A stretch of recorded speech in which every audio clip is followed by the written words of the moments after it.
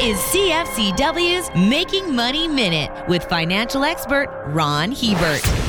I was talking to an American friend of mine on the phone the other day about the aftermath of the U.S. presidential election. He told me that he just purchased 20,000 rounds of ammunition. When I asked why he would do such a thing, he said that he and many of his friends were stockpiling because they think that the new administration will bring in much tougher gun legislation. When I went online after the call, I saw that there was a 95% increase in gun sales compared to the same time last year and a 139% increase in ammunition. Because of the election, firearm and ammo manufacturing has become one of the hottest growth sectors in the U.S. For more information, listen to our Making Money show hosted by Ron Hebert and Gord Whitehead at letsmakemoney.ca or cfcw.com.